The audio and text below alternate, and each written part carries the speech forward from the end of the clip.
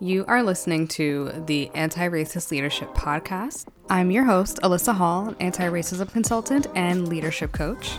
If you are a mission-based entrepreneur or leader, then you are in the right place. In this podcast, we're going to be covering what anti-racist leadership actually is, how to implement that in your business, and all of the things that you need to know to finally shift out of the learning and listening cycle. I hope you're ready to take some notes, and let's hop into today's episode. Hello, everyone. Welcome back to the podcast. This episode today, we're going to be talking about me, allowing you to get to know me. Fun fact, this is actually my second time recording this episode. To be honest, when I listen to other people's podcasts, I truly do not even care about this episode. I always skip the intro type of episode. So when I recorded this episode the first time, I feel like some of that energy was just in there. I really didn't want to record it at all, y'all, and I feel like it showed in the product because the episode came out trash. So now here we are recording it for the second time. But what I did this time is I went to my Instagram stories. I'm at AR Leadership if you're not following me already. And I asked, what would y'all like to know about me? So this episode is really more of a Q&A because I felt like it'd be a little bit more fun to do it that way than to me re-record the thing that I was bored by the first time. So let's jump in because y'all actually asked questions. I was so pleasantly surprised. I thought I was going to have to come on here and it'd be really embarrassing and awkward when I had no questions, so I just had to record a normal episode. But y'all actually came out. Y'all actually asked questions. So I just want to say thank you to those of you that asked questions. I greatly appreciate it. You are the reason why we have this episode here today. All right, so let's get started because it was a lot of questions. So the first one is, tell us about your career journey and how did you get started in this work? My career journey is pretty non-traditional, so I'll try to start where it makes sense. Before I was doing DEI work, I was actually just working in the restaurant industry for about 7 or 8 years. And I was just there because I just needed to pay my bills, honestly. I moved out of my mom's house when I was 20, so I just needed to support myself in any way that I could. And so that's why I was in the industry for that long, but it was really just like a background thing as I pursued my goals, as I tried to finish school. And when I was in school for at the very beginning, at least, was to be a doctor. I had wanted to be a doctor since I was 12. I shifted back and forth. What I really wanted to do was surgery, but my hands, they're not set up like that. So I would flip back and forth between pediatrician, ER pediatrician, all of these different things. But at the core of it, I badly wanted to be a doctor. And the goal of me wanting to be a doctor is kind of where this DEI journey for me really started. I remember visiting my abuela in the hospital. This was way before she passed. But she was just there for whatever reason. And we lived in a predominantly Hispanic neighborhood. So the hospital, the people who went to the hospital were also predominantly Hispanic, predominantly immigrants, so they had a limited knowledge of English, but the people who worked at the hospital were not. They were clearly fluent in English, and in fact, it was the opposite. They pretty much barely knew any Spanish. And so I would see the way the doctors and the nurses, mainly the nurses, would treat abuela compared to whatever roommate that she had in the hospital room. Abuela had a working knowledge of English. I'm clearly fluent. My mom, who is also an immigrant, but she's also fluent. And so we would be treated in, I guess, the way that you would hope to be treated in a hospital, compared to the person next to us who didn't speak any English at all. The nurses would lose their temper. They'd be a little bit more short with them. And I remember noticing that. And from those experiences, I told myself, okay, when I become a doctor, I am going to be the most fluent doctor. I'm going to really sharpen up my Spanish. I'm already fluent, but I don't really feel confident in it. And I'm going to sharpen up my Spanish so that I can be the advocate for those patients. And for me, that was me really understanding the disparities in the healthcare system, but more so how that's actually affecting patients. They are there because they're not happy to be there. They don't want to be there. But then to also have to deal with shitty treatment, not really understand what's going on, it's a lot. And I carried that all the way through to college, where my first major in college was Spanish translation and interpretation, and it was solely so I can fulfill that purpose. And that major was boring. I hated it, but I really wanted to push through with it because I just kept thinking about those patients in the hospital and how I wanted to be able to advocate for them so that when I was on the floor, they knew that they were being taken care of, right? I ended up not completing that, but I wanted to share that story of just like, this is what it looks like for me when I think of making an impact. This is very, very much ingrained in just who I am as a person. So fast forward, I had my daughter, and by the time she was 2, I realized that I didn't want to be a doctor anymore. I didn't want to go through residency where you're gone for 10 plus hours out of the day, where you have overnights, where you have doubles. Like, I did not want to do that and end up missing so much of my daughter's life. If she was 2 then, I was like, I'm doing the math. And like, by the time I get to that point, she'd be like 6, 7, 8. I don't want to miss those years. I'd finally begun to acknowledge my love for psychology, and at the time I was working at a psychiatrist's office to just get a feel of what it would be like. That office was toxic as fuck, and that's where I also had the come to Jesus moment of like, okay, I'm not going to be a psychiatrist. I'm going to go one rung down. I'm going to be a therapist, but I cannot continue working in these shitty jobs until I get to be a therapist. So that's when I went one rung down again and decided to get a coaching certification. I got my coaching certification in IPEC, and I decided that when I finished, I was going to start a business doing career transition coaching because I wanted to help people shift into the career of their dreams, especially if that involved taking a leap and doing something unconventional like I felt I had when I decided to pursue coaching, even though I had no finances to do so. And 2 days after I started my certification program, I became a single mom. So I wanted to help people make those difficult transitions, even if it was a risk, but to do so for their happiness, knowing that something better would be on the other side. So I did that, got my first client. It really wasn't as fun as I thought it was going to be. But I really did enjoy listening to her talk about mom life and those struggles. So then I was like, you know what? Let me shift into mom coaching. So I did that for a year. I felt super passionate about that. I really wanted to get moms to break out of the mom guilt and be their full selves before they had children. And then June 2020 happened. George Floyd was murdered by the police, and the online space, especially in the entrepreneurship space, just went into shambles, just complete fucking shambles of people not knowing what to respond, what to do. Do we go back to business as usual? This is ridiculous. What do you mean this has been going on for years? How do I respond? What do I do? Like, it was just insane. When I describe it to people, I describe it as like, there's a scene in Mean Girls where Regina George is like standing at the top of some type of staircase inside of her school, and the entire population of the school is just running around, screaming, throwing papers, and she's just standing there in the middle of it. She's standing there in the middle of it because she caused all that havoc, but I felt like Regina George in that moment, in the sense of, I'm not causing any havoc, but I'm just standing there watching everyone run in circles, screaming, throwing papers. And I'm just like, are y'all okay? Like, for real, are y'all okay? And I wanted to tell y'all the story about like when my abuela was in the hospital, because for me, I thought everyone thought like that. We're existing in our life. We see a problem. We try to put ourselves in the gap of that problem to try to, bridge it together. And we're able to see the world in that way. And what June 2020 showed me is that, no, Alyssa, not everyone is looking at the world in that way. And so what I started doing was just going on Facebook Live all the time. I put a complete pause on my mom coaching because at that point, it did not feel important to me. I literally did not care anymore about it. I just put it on pause and was just like, let me just talk to these people. Let me just help them out.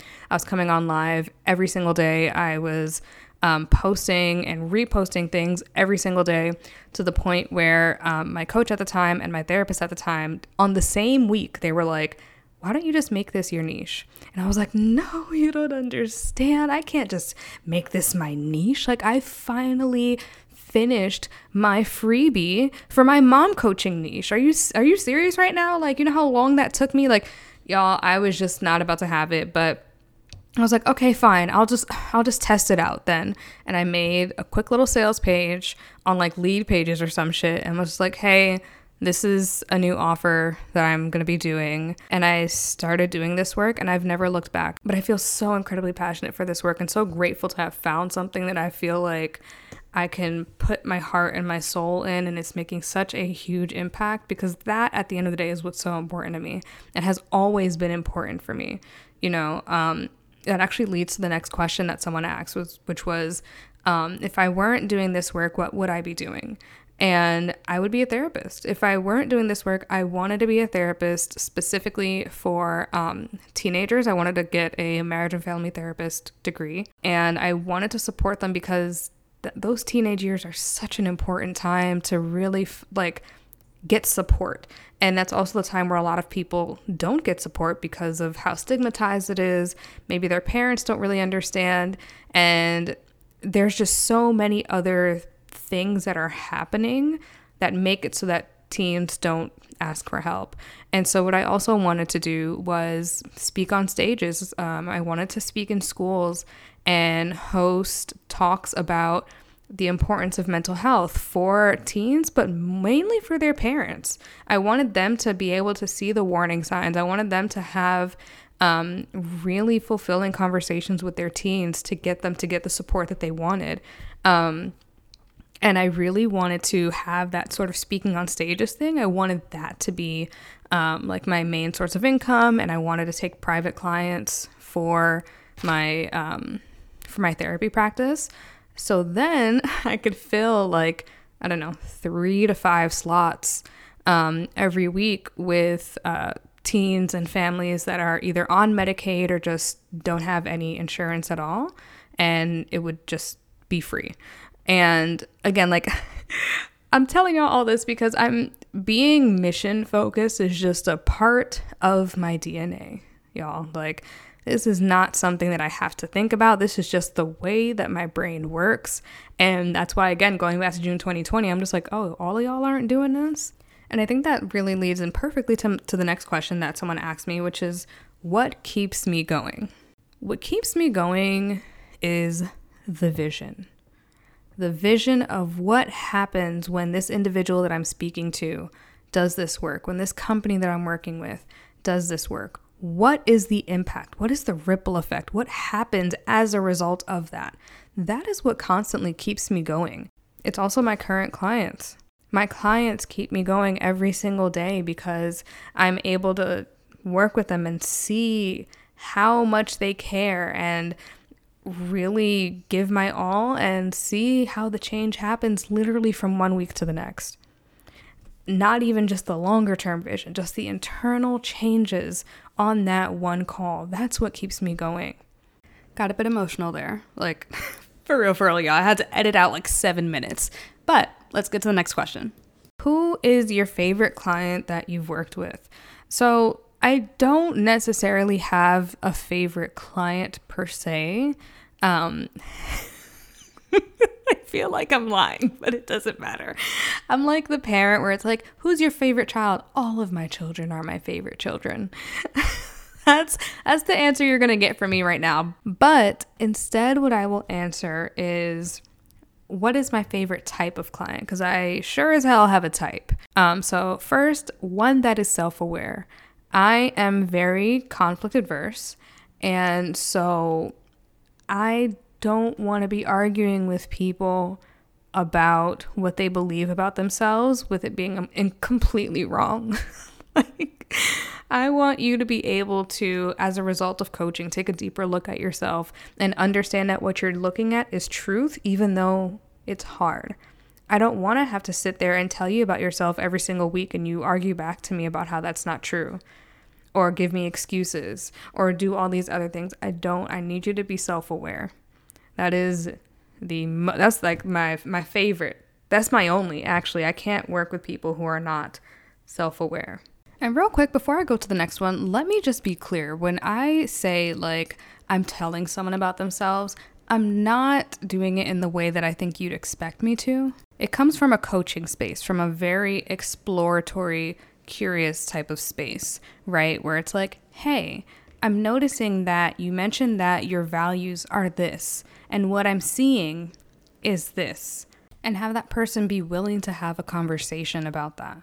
Or like when I give someone a suggestion and then they don't do the suggestion and they're upset by whatever result that they're getting, like, hey, you didn't do the homework. And that homework is what's going to set you up to be able to now do X, Y, and Z, right? I can't have it be that I have to tell you every week that you didn't do the homework. I want you to tell me that you didn't do the homework. These are all off the top, random examples, but I just need y'all to understand. I'm not like calling people out in the middle of a coaching session. I just want people to meet me where I'm at when I am showing them the mirror of themselves. Next is someone who is proactive. Oh my gosh, y'all. I don't want to put out fires. Because here's the problem, right? When I get called in to do something because something happened, usually there is a sense of urgency that is completely unrealistic. Usually there is a hope for a solution that is also completely unrealistic. Hey, something happened here and we need you to give this racist person 3 sessions. Thank you. Are you fucking kidding me right now? 3 sessions? Just so y'all can say, hey, so-and-so consulted with an anti-racism consultant? Get out my face with that shit. I am not.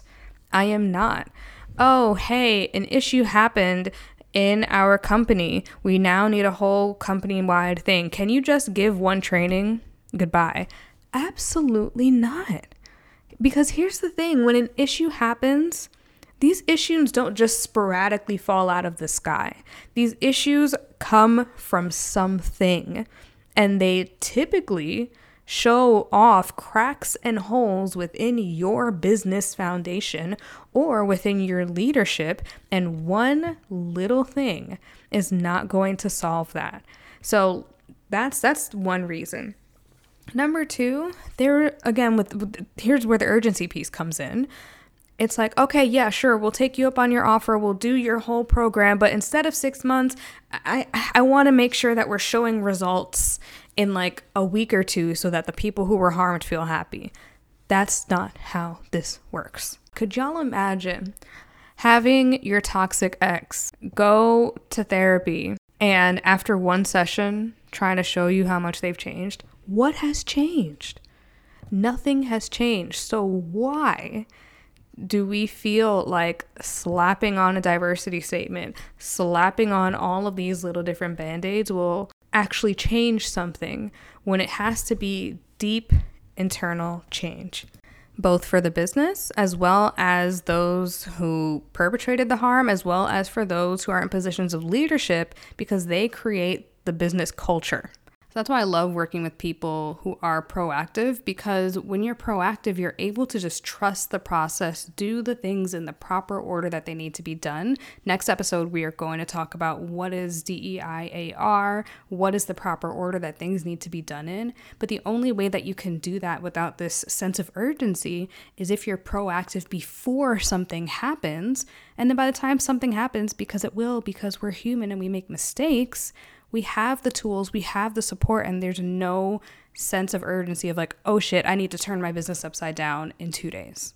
The third one is just someone who's mission driven. It's really exhausting and disappointing being in the online entrepreneurship space, especially in the coaching industry, where it feels like although we are mission driven in what we say, right? Oh, I do this work for women because I want to help them smash the patriarchy and I want to help them do X, Y, and Z. But in reality, we're actually financially driven. And it's okay to want money. I want money. Right? When I first started this work, it was so that I could have a sustainable life for myself and my daughter. And as I've grown and made more money, now I have even bigger missions for what I want to do with this money. But also, I want to live my luxury Black girl life. The end. I want to go on vacation multiple times a year. I want to have the purses that I want. I want to live in the nice luxury apartment building. That is fine. But every single decision that I make is not from the basis of, is this just going to make me more money? And if not, then I'm not doing it right now. That's the difference between someone who's finance driven and mission driven. So a mission driven entrepreneur has no problem with making sure that their team is being better supported, with making sure that they have the knowledge to support their clients even better. They have no problem with spending that money without having to ask on the other end, but will this make me more money in the end? When I got my coaching certification, I was not asking, okay, but how much money can I make if I do have it, and how much money can I make if I don't? It did not matter to me, because what was important to me was being the best coach I could possibly be. I did not care what that did. I'm doing so much ranting in this episode, and I am just praying I will be able to keep this episode. I don't want to re-record this. So if this episode comes out trash, I'm sorry. I've already done this twice. I'm over it. Every other episode will be great, I promise. Okay, the next question is, what's something I wish every entrepreneur would know? I feel like I have a lot of things, but for sake of time, one of them I'm actually going to create a whole separate episode. But to answer that question, I'm just going to use what I just mentioned earlier about the difference between being actually mission-driven and being finance-driven, and just allowing y'all to, again, be self-aware and be realistic with yourself about the decisions that you've made in your business, and maybe the things that you've decided not to do in your business, and where that decision came from. And also another thing I'm going to put into another episode is like the different types of quote unquote scarcity mentality. We're going to have a whole episode about that. So even if you're thinking about the finance driven and there's a bit of scarcity, and not in a negative way, please don't take this in a negative way. Take this in a realistic way. A bit of scarcity underneath that. We're going to talk about that in a later episode, but that's the big thing I want entrepreneurs to know. If you're going to be mission driven, be fully mission driven and be ready to challenge yourself. If you're going to be finance driven, that's totally okay, but don't keep kidding yourself and saying that you're something else when you're not, because it's just going to create so much anxiety and discomfort within yourself. All right, y'all, there's 2 more questions. Thank you for hanging in there with me. So the second to last question is, why am I different from others in the DEI space? So for one, it's my coaching background. As I told y'all in my fucking life story, I was a coach first. What having the coach approach to this work does is that it creates a place for conversation and actual individual change. I can tell y'all upside down, left and right, all the things that you need to do after taking a look at your business, obviously. But it's not going to change unless it's something that you actually agree with. Having a coach approach to a conversation like that, it allows us to get deeper. What are your thoughts about that? What's coming up for you about that? What are some beliefs that are coming against what I just said? And then we get to dive deeper into that. And then we say, oh, let's say we're having a conversation about professionalism. And it's like, well, for me, professional is when someone comes up to me in a suit every single day and says, yes, ma'am, no, ma'am, what fucking ever, y'all, I don't know. And then I go, okay, let's unpack that. Let's see where that came from. And let's see what you're actually trying to draw from that. What I'm understanding from the yes, ma'am, no, ma'am is respect. What are other ways that we can qualify respect that does not involve someone using language that actually doesn't feel good for them? When it comes to the suit, what I'm hearing is that you want someone to be presentable. What is another way that we can qualify presentable that does not require someone dressing in a way that may not feel comfortable to them? Oh, okay, yeah, let's do this and that and third. And then what I will also do is talk to them about why it's important for someone to feel comfortable coming to work. So that way they can show up better, they can produce better. All of these different things comes from the coach approach. And that was just like a random off the top of my head example. But having those coaching conversations also, what that allows me to do is to speak about this human to human. There is so much intimidation in this work that it's important that people understand that they don't have to do anything they don't feel comfortable with. But understand that you may grow, and what feels uncomfortable for you today may not feel uncomfortable for you tomorrow. I also think since I'm so like mission driven, I connect every single damn thing to your mission, and I will not let you forget that. I even do like values assessments. We do that incredibly differently. I also feel like I do my work with a more humanistic approach. So I do things in a way that I feel allow us to just be ourselves and be human and create that sense of comfort and safety so that you can get the support that you actually need instead of just yesing me to death because you feel like this is what you need to do. Those are the things that came up for me when I'm thinking about what makes me different. All right. Last thing, then I'm going to let y'all go and have the rest of your day. But the last thing that someone asked me, well, a few people asked me was like, what are my hobbies? What are my likes, my dislikes? What are things that you would never know about me if I don't say it right now? I actually kind of love that. Because I've always tried to hide away a lot of parts of the things that I enjoy to do because I've typically been the youngest in the room and I never wanted to be seen as immature. But I've really broken away from a lot of that over the last couple of years. So let's get into it. Real like rapid fire like. So I've been a sneakerhead since I was in high school. I have been a gamer since I was about like 6 or 7. My very first gaming console, I got it for Christmas when I was 7. It was the PlayStation 1, and I was low-key upset because I didn't know what the hell a PlayStation 1 was, and I badly wanted a Nintendo 64. But that was the best thing that my dad could have ever given me. What else? I am an avid reader. A little bit after my daughter was born, I had a YouTube channel and it was all about books. I would do book reviews. I would do book hauls. I'm trying to remember one of the videos that I had. It was Adaptation Battle. And one of the ones that I did was A Walk to Remember. So I read the book A Walk to Remember, then I watched the movie, and I did this episode like breaking down each one and saying which one was better. Spoiler alert, I used to love A Walk to Remember, and after doing that and dissecting it, I fucking hated it. Anyway, so yeah, I used to have a booktube channel. What else? My most favorite animated show of all time is BoJack Horseman. If you are also a BoJack Horseman fan, please personally reach out to me, okay? That show is fucking amazing, and I just want to gush about it all day, every day with people. My favorite live action show forever and for always will be The Golden Girls. I started watching that with my mom when I was like 10. And my favorite movie is Grease. You know, it is what it is. All right. I'm not going to hear any Grease slander. I know it's not the best, but I love it. My most favorite Broadway performance is, second is Phantom of the Opera. Third is, actually no, Phantom of the Opera and Lion King are tied at number 2. But number 1 is one that I will bet you any amount of money that you haven't seen. And if you have seen, again, please personally reach out to me. So right before the pandemic, West Side Story was remade or redone on Broadway. And by luck, literal luck, I was able to see it for free. And that version of West Side Story was the best Broadway play I've ever seen in my entire fucking life.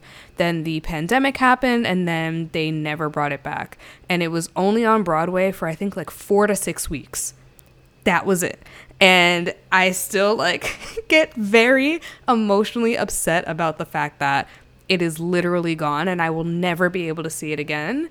But Phantom and The Lion King are still there. So that's that on that. But yeah, y'all, that was my episode about me. Now that I've got this dreaded episode out of the way, you can actually hear good fucking content. I'm so excited. Are you excited? I'm very excited. The next episode is already out, episode 3, and that is the official, for me, the official first episode of this podcast. Please let me know what y'all think of it. Rate and review and post it on your social media, and always tag me at AR Leadership and let me know what you think and if there's anything else you'd love to hear me talk about. All right, I will talk to you later. Bye.